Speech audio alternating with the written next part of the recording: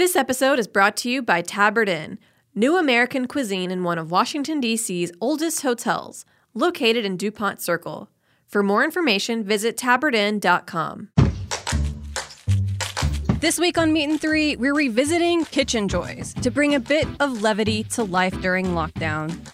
The major lesson is that I'm learning to just enjoy anything that I can taste and to taste it slowly and to just enjoy it. Reach for those jars of jam, maybe bourbon, that apricot jam, and maybe some lemon juice. Shake it vigorously and strain it into a cocktail glass. It'll be delightful. It's like, no, what are you cooking? What do you like to cook? And naturally, that's going to be a little bit like a niche because you are not going to be an expert at everything. Your shtick could be that you are not an expert at everything, but you want to learn. Tune in to Meat and Three, HRN's weekly food news roundup, wherever you get your podcasts.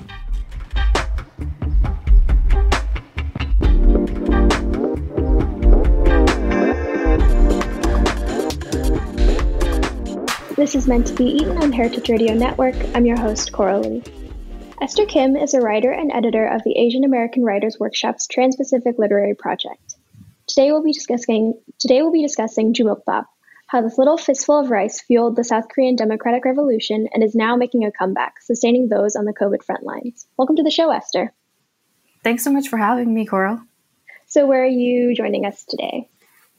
So I'm here in Long Island, New York, just 40 minutes outside of the city. Mm-hmm. Did you grow up there? I did, yep. We made the sort of eastward migration from Bayside out to, Long Island, further Long Island. Mm-hmm. Yeah, so for those who are unfamiliar with what, let's even just start with what the Asian American Writers Workshop is and then what the Trans-Pacific Literary Project is. Sure.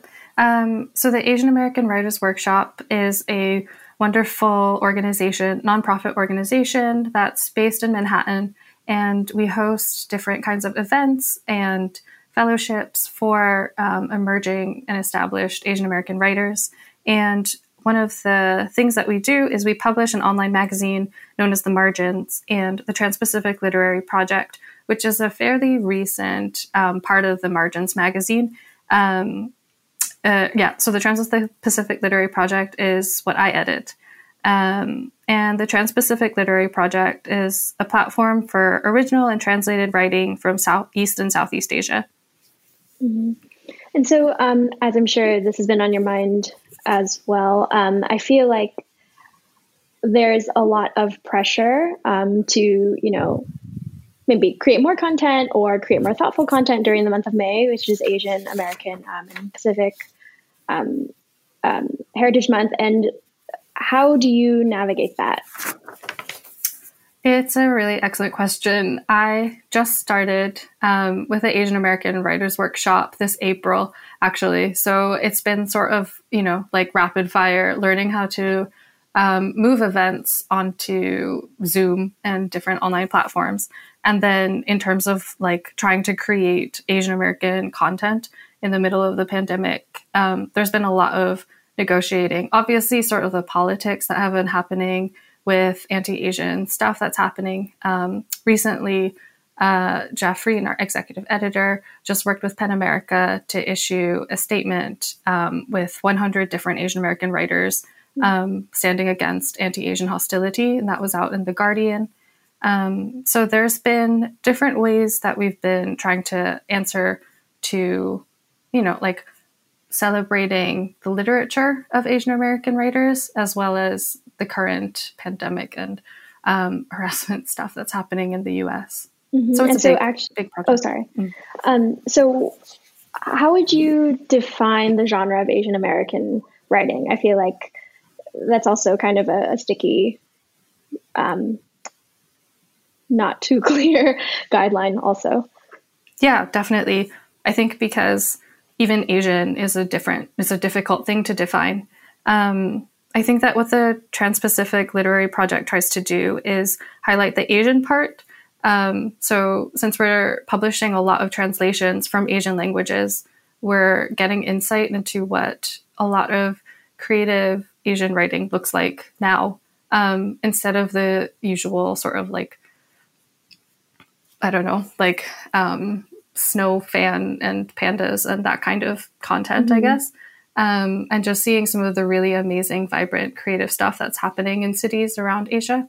But yeah, I think that it is something that is hard to define, like whether it stretches from Central Asia to Oceania. And I think that's something that we're constantly interrogating with the Trans-Pacific Literary Project. Like, who can we include more of? Who can we hear from more? And so would you say then that dividing Asian American or Asian literature into subgenres by generation is in fact too limiting?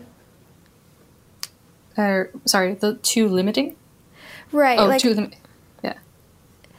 Like, is that in a way kind of assigning a blanket experience to a generation? And is that something you are conscious of or try to avoid, or, yeah? I think that it's always sort of like the frame that you start off with in order to, start investigating bigger questions. Because, I mean, you don't want to completely delete the Asian from Asian American and just say it's all American. But obviously, like, being aware of who is included or excluded from Asian label, and then also being aware that Asian includes like a really broad amount of experiences, Asian American, I mean. So like if you like all of the sort of stats people like to disaggregate the data.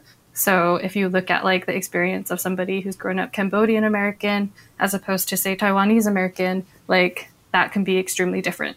So yeah, I think that because we're doing a sort of literary analysis at the Asian American Writers Workshop, we get to hear a lot of individual perspectives and stories, and that kind of is our effort at getting past the statistics part. Yeah, I asked because I feel like especially this year, there's been a lot of backlash against what is known as like the stinky food genre of personal essay, which is common to a lot of first gen or second gen American immigrants, and I kind of took that to be a little sad or a little, I don't know, upsetting, because, that is true to our experience, and that is true, that is worth talking about. And so how do you move from here? It's a good question. I actually had never heard of the label stinky food genre before, and then I was like, what does this mean? Like the case against durian kind of essays? Yeah. But then I realized that, yeah. Oh, sorry, I was going to add one more, is that the shame over hiding my lunch or hiding myself in that way. And yeah. Yeah, I think that there's a general sort of push against, for me, it's not like so much the stinky food essays as it is like personal essays.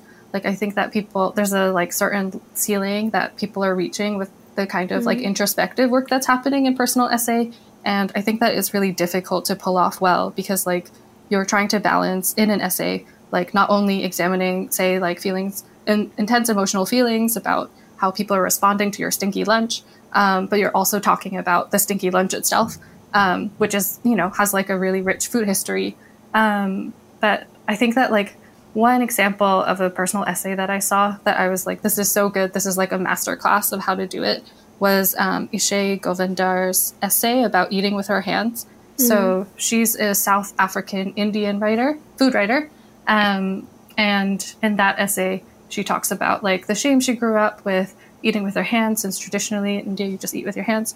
And then like in South Africa, that not being accepted in university, and then eventually marrying someone who's Dutch. And then her husband was really into like embracing this part of her culture. And then she was sort of mystified by it, but then eventually comes to this like re-embracing of that heritage. And there's also like a little bit of food history about how actually eating with your hands makes food taste better, like scientifically for some reason. So that was an example where I was like, this is really well done. Like she's able to balance these kinds of two things that are important to a good personal essay. So what are our responsibilities as Asian American writers to ourselves, to non-Asian readers, and to fellow Asian readers, not only in the tale we tell, but also, I guess, the intended use or the utility of our writing? It's a really political question, I think. I think that as Asian American writers, we have feet in two places, right? So America and then whatever country of heritage our parents or grandparents or whoever came from. And then with that, we're able to talk about food because we have different memories of like what we eat as children, like different ways we're sitting at the kitchen table and how we are eating at the kitchen table.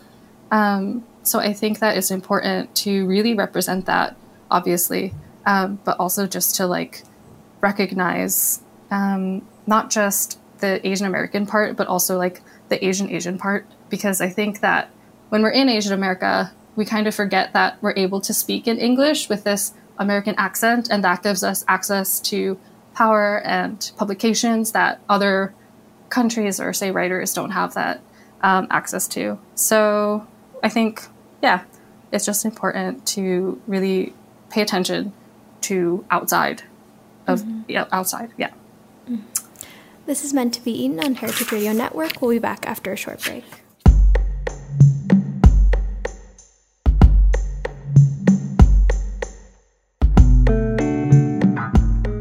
This episode is brought to you by Tabard Inn. Tabard Inn, Washington, D.C.'s quintessential hotel, is located on a quiet, tree-lined street just 5 blocks from the White House. Vibrant yet unassuming, the Tabard is comprised of 40 sleeping rooms, each unique in character and design. Feast on an eclectic American cuisine in their acclaimed restaurant, or enjoy a cocktail and listen to live jazz in one of their cozy Victorian seating areas. Mingle with travelers from around the world who find the Tabard the only place to stay when taking their travels to Washington. For more information, visit tabardinn.com. Okay, so the reason we're here is actually not to talk about any of this, but actually to talk about Jumukbap, which you did research on. So can you talk about, what sparked that interest in the first place, what Jumukbap is? Let's just start there. Sure. Yes, this is like the meat of the how I got to talk with you about all this stuff. So Jumukbap is basically a Korean snack, and it takes basic staples. It's rice balls, and it takes basic staples like cooked rice and salt, and if you want to get fancy, sesame oil, sesame seeds, and chopped seaweed. And that's mixed together in a bowl, and you shape it into a compact fist-sized ball. And that's how it gets its name. Jumuk means fist, and pap means rice, so fist rice. Basically, I went to my mom's birthplace in South Korea. It's this city called Gwangju, and it's on the southwest side of Korea. And while I was there, I got to eat all of the really delicious food of the city. I learned while I was there that there's a pretty intense regionalism within Korean Peninsula between the West and the East. And the West is very proud of its food. And it's also very proud of its history in being part of the democratization movement in South Korea. So basically, I was researching how South Korea converted from this dictatorship from the 1980s into a democracy. It really hasn't been that long that it's been a democracy, and you still see a lot of the debates and sort of polarization politically within the country right now. And Jumukbap is kind of part of that food history / political history. Mm-hmm. So how did it play a role? Yeah, so basically I learned that one of the key flashpoints of the democratization movement was May 18th, 1980, or how Koreans remember it, which is 5/18. And it's the 40th anniversary of that event this year. And basically during the Gwangju uprising, 5/18, so the city of Gwangju was the center of this pro-democracy uprising. And it was a bunch of university students, workers who were protesting the authoritarian government at the time. And it was about a week-long siege that the U.S.-backed Korean forces placed upon the city in May 1980. And as a result of this siege, the official figures say that about 150 people were killed and more than 4,100 were wounded. But those are just the official figures that are provided by the military, and so it's a quite conservative estimate. There's other reports that say there's about 1,000 to 2,000 who died over the course of those weeks, or course of the week, and there's no, universally accepted number. And then during this protest, week-long protest movement, obviously these students who are on the front lines trying to protect their city and protest the regime had to be fed. And so this is how Chumukbap plays a role. A lot of the marketplaces that were shut down during this time, the women just decided to band together and to just make these huge cauldrons full of rice. And they shaped them into these little balls, put some salt in. And then because they were tightly packed, they could just toss them into the oncoming trucks and cars that were driving by. And then these were meant to feed the front lines. Mm-hmm. Yeah, I mean, I don't know about you, but it feels totally eerily similar to what's going on now, though we don't have, cauldrons of rice on the street. But, how might you explain food can play such a powerful role in, affecting change and unifying a community? I think that, Chumukbap is definitely a symbolic food for the city. And it's this sort of memory of like a collective resistance. And I definitely do see the parallels with what's happening in New York City with like the different charitable organizations that are trying to feed the front lines. The front lines here being different from the Korean ones, say, with like the Korean ones being these like university students who are protesting. And then the New York City ones, say, being the hospital workers and doctors and nurses. But I think that with all of this kind of like symbiotic relationship that's happening, at least in New York City, where, there are COVID-19 units who are receiving these donations from restaurants that have closed for the first time in, say, decades and are trying to figure out what to do with their ingredients and their labor. They're able to donate this food and just feed people so that they can keep continuing to work and to protect or to like nurse people back to health during the pandemic. Mm-hmm. Yeah, I mean, I was definitely thinking of that, but I was also thinking of the anti-Black violence protests that are going on, and I almost, it takes me back to an essay you wrote about your boyfriend and kind of being deep dive internet stalking, but being kind of prickled by Eddie Huang, and I totally can relate. Everything he does or did, or even when I think about Rush Hour, the series, going back, it's really icky. And so can you actually, for listeners who did not internet stalk you, explain what you discuss in the essay and how there's kind of this history of Asian Americans and Black, like, kind of being on the same page, but not really? Sure. Also, like, props to your research. Oh my gosh, I completely, I had written that essay back in, I think it was like 2015. And that was when I was really wrestling with questions of like the Black Lives Matter movement was like in full force at that point. And I was trying to figure out, right, like Asian American identity, how does Asianness, yellowness, whatever you want to call it, fit into this American binary of white and Black, and where's like our place in the discussions right now, like how do we show solidarity, and I did that by looking at Eddie Huang, who's the Taiwanese American chef, cook, business guy, who wrote Fresh Off the Boat and has that whole TV show thing, and then so Eddie Huang and Claudia Rankine, who wrote poem called Citizen, and was really thinking about all of the people who had died from police brutality. And so like I start out the essay by basically talking about like how this ex-boyfriend is also at this book event for Eddie Huang, and then be him. And the one thing I left out of the essay is that he's white, and I intentionally decided to leave that out. But he walked out of the event basically being disgusted by how Eddie Huang was trying to imitate or like appropriate Blackness as part of his whole act. And that sort of sparked the essay. Mm-hmm. And so did you leave the talk being surprised at your boyfriend's reaction, or were you also like, yeah, that's pretty messed up, and then kind of decided to look into that? I think I was more on the first reaction. Mm-hmm. Like, I was annoyed that it was him who had to like decide, right? Like, as a white liberal who gets to decide.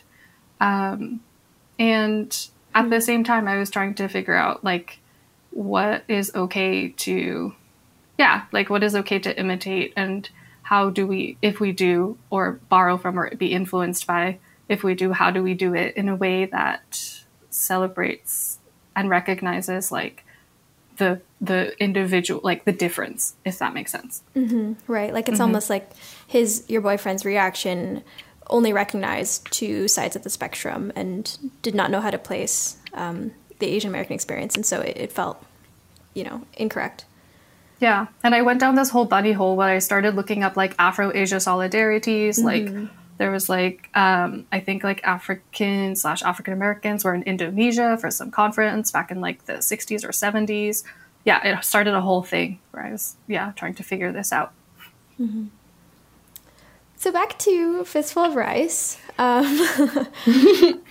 So this is really powerful because I feel like it's one of the few instances where, all systems worked and did okay and ultimately yielded a great result. And so what do you think this might mean for our future of food? I think that there's a lot of stuff that's happening, right, with food right now. I've been reading all of the articles in Food and Tech Connect, the newsletter, and thinking about the supply chain of food. I think that there's a lot of hope we can take, at least in the whole story of how Jumokbap, like just remembering the people, the women in the marketplace who banded together and were really fighting to feed the front lines. And that meant sometimes that was just like their children, and just like celebrating the fact that there are New Yorkers who are donating to these different organizations, and there are restaurants who are suddenly becoming grocery stores or just donating food to the front lines, as in the doctors and nurses. But I think that like for the future of food, I would say just read Michael Pollan's essay in the New York Review of Books, because he does talk about like the larger problems that we need to reckon with in the U.S. Mm-hmm. And which one is that?